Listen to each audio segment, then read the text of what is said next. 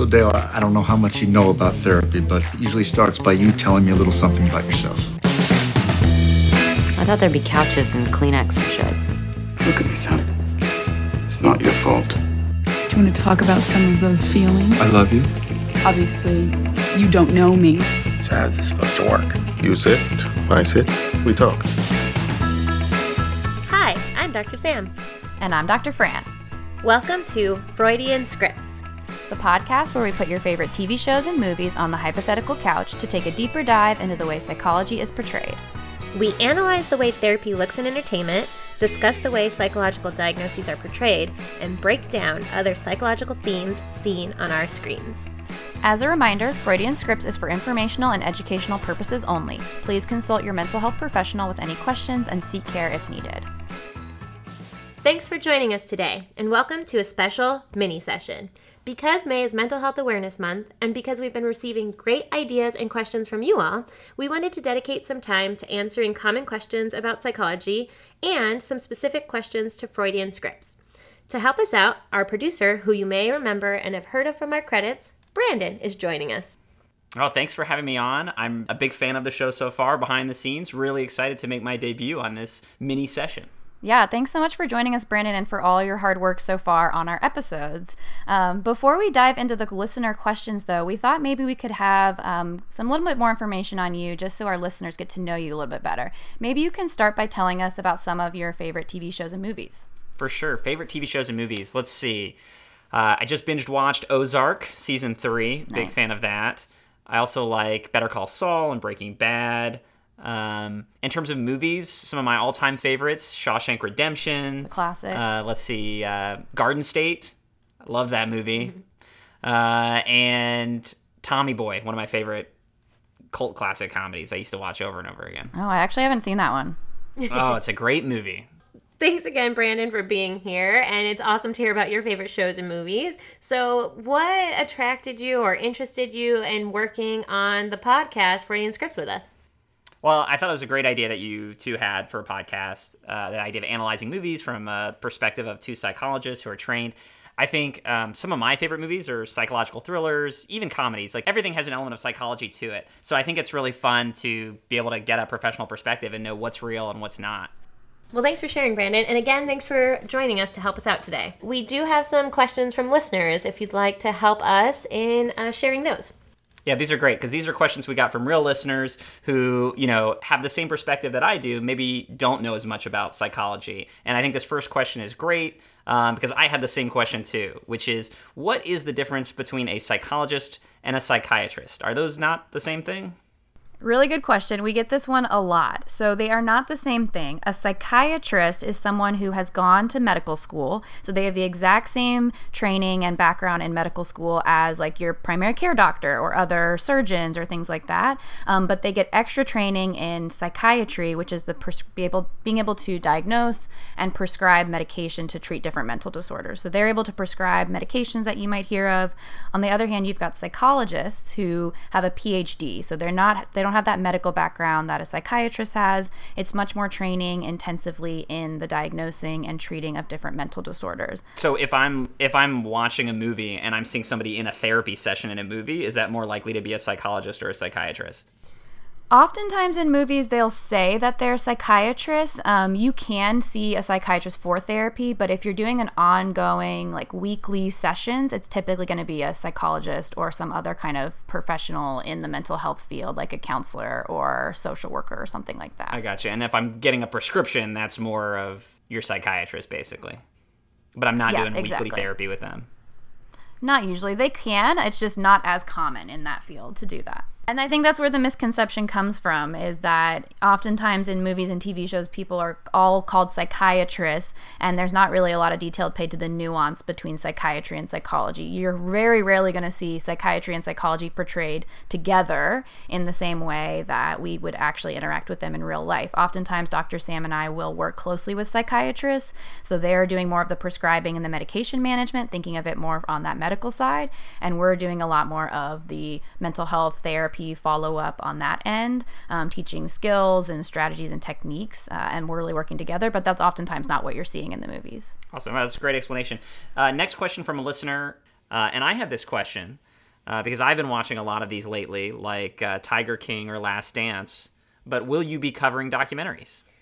So we know there have been many requests, and there are a lot of compelling stories out there in documentaries. And while we also love these, on Freudian Scripts, we will only be covering fictional movies and TV shows and characters. And there is a reason for this. So there is an organization called the American Psychological Association that sets professional standards and ethical guidelines for psychologists. And these guidelines do state that psychologists should not offer professional opinions on anyone that they have not examined personally. So, we really can't watch Tiger King, let's say, and then give our professional opinion on Joe Exotic and what we may think about him and what mental illness diagnosis we may think, because we haven't personally examined him and he is not our patient. So it's really unethical to make an opinion about someone we've never met. So we will not be going into that realm. Sorry. But what if there's a biopic out with Nick Cage, because they're making a biopic about him? Would you be able to talk about the Nick Cage portrayal of I have Tiger not King? heard that. I had heard that. I know there was a lot of it was a hot debate, like who was gonna get the casting for Joe Exotic. That's a tricky question because he still is playing a actual person, so I don't think we would still be able to give any recommendations about like diagnosis or treatment of anything like that. But so is Robert Pattinson as Batman. That was a real person too, but... Well, Batman is not a real person. That's a fictional character. Yeah, Dr. Sam and I want to keep our jobs, so we'll try to avoid anything that might be deemed unethical by the American Psychological Association. Yes, I will say, like, let's say it was a documentary about, like, a certain disorder, for example, like bipolar disorder, and they were having celebrities or other famous people talk about their disorder. We could generally speak to that diagnosis, what treatments, what research and things are out there. We just couldn't speak to the specific people. So we can do things like that, kind of give our professional experience on broad topics, but just not specific actual people. Alrighty, next question from a listener. As clinicians, are you ever able to turn off your doctor brain and just watch content that contains these elements, or are you always watching from the point of view of someone who does this? So that is a good question. I think it kind of depends. I think in real life, I know I'll get jokes even from like Uber drivers or, people at parties like, oh, are you analyzing me right now? You're a psychologist or you study psychology. Like, ooh, I have to be careful what I say. That is not so accurate. At least personally, I'm not going around just trying to diagnose or, put people into boxes or anything like that. I will say that when I watch TV shows and movies, I can be a little bit of a harsher critic. So I love fiction. I love fantasy. I definitely can get behind that things are not real. However, when things are trying to portray themselves as something more realistic and aren't as accurate, I do get caught up sometimes on that. So, a lot of the TV shows and movies that we talk about, I might get caught up in some of those details, or it might be harder to turn off my quote-unquote doctor brain. But I think overall, I can switch it off. What about you, Dr. Fran?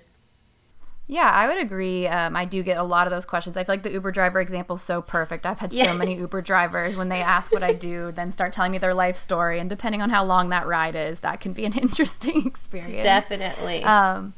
But yeah, I would say the same thing. I, for the most part, try not to be working more than the hours during the week that I have to. But I do think that it is impossible sometimes to completely turn that off. If I'm watching a TV show or movie and they're depicting, say, anxiety, for example, I'm not all of a sudden like, oh, what is anxiety? I've never heard of that before.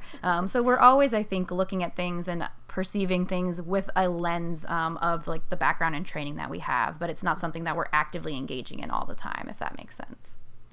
Well, I think it is interesting because it's kind of like if you're a cop, do you watch cop movies differently? I mean, I've known other professionals though, like lawyers and cops, like you're saying, and I think they do the same thing. Like they can kind of see, like they can get the entertainment value, but there are certain things probably that bother them, right? If they're inaccurately portrayed, just like kind of we have some issues with the way psychology is portrayed, and that's why we're here. I think that's a great segue into our next question here. Our last question from a listener. What do you wish film or TV did differently and how it portrays therapy overall?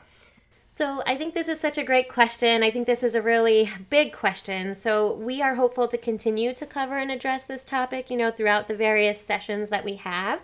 I think one of the biggest things, at least for me, is a lot of times in media when we see people seeking help, so if they're seeing a psychologist or therapist, even if they're prescribed psychiatric medication, they might be labeled as like crazy or unwell, right? Something is wrong with them. So I would like to see a more accurate depiction just of treatment in order to help reduce the negative stigma associated with people who are seeking treatment or who do have mental illness. I think that this will, go a long way in showing that it is more proactive, and people that can benefit from treatment, seeking it is a good thing to do, as opposed to something that, maybe people are ashamed of or don't want to do. So that's one of the biggest things I would like to see different. Yeah, definitely. I'd agree with that. And I think relatedly, luckily, we're in a society now that talks more about mental health probably than ever has been before. And a lot more people are willing to talk about their experiences in therapy and talk about it as if it's a normal thing that people do. So I'm hoping that we see that more reflected in the media and TV shows and movies as well. I would also love to see therapists and psychologists or other mental health professions not always portrayed in a negative life in TV and films. You will hear us time and time again talk about people having sexual relationships with their therapist. Hollywood loves to depict that for some reason, and that gives us a really bad reputation. So I would love to see that change. See, I just thought that was a great dating environment. There's already a couch there, just so many elements are set up. Definitely not. You're part of the problem. Well, thanks again for the great questions, and keep them coming. We hope that this was helpful, and we definitely plan to cover a couple of questions either in future episodes or future mini sessions. So thank you. And again, thank you, Brandon, for joining and helping us out with those listener questions. Yeah, thanks for having me on. Time's up. See you next session.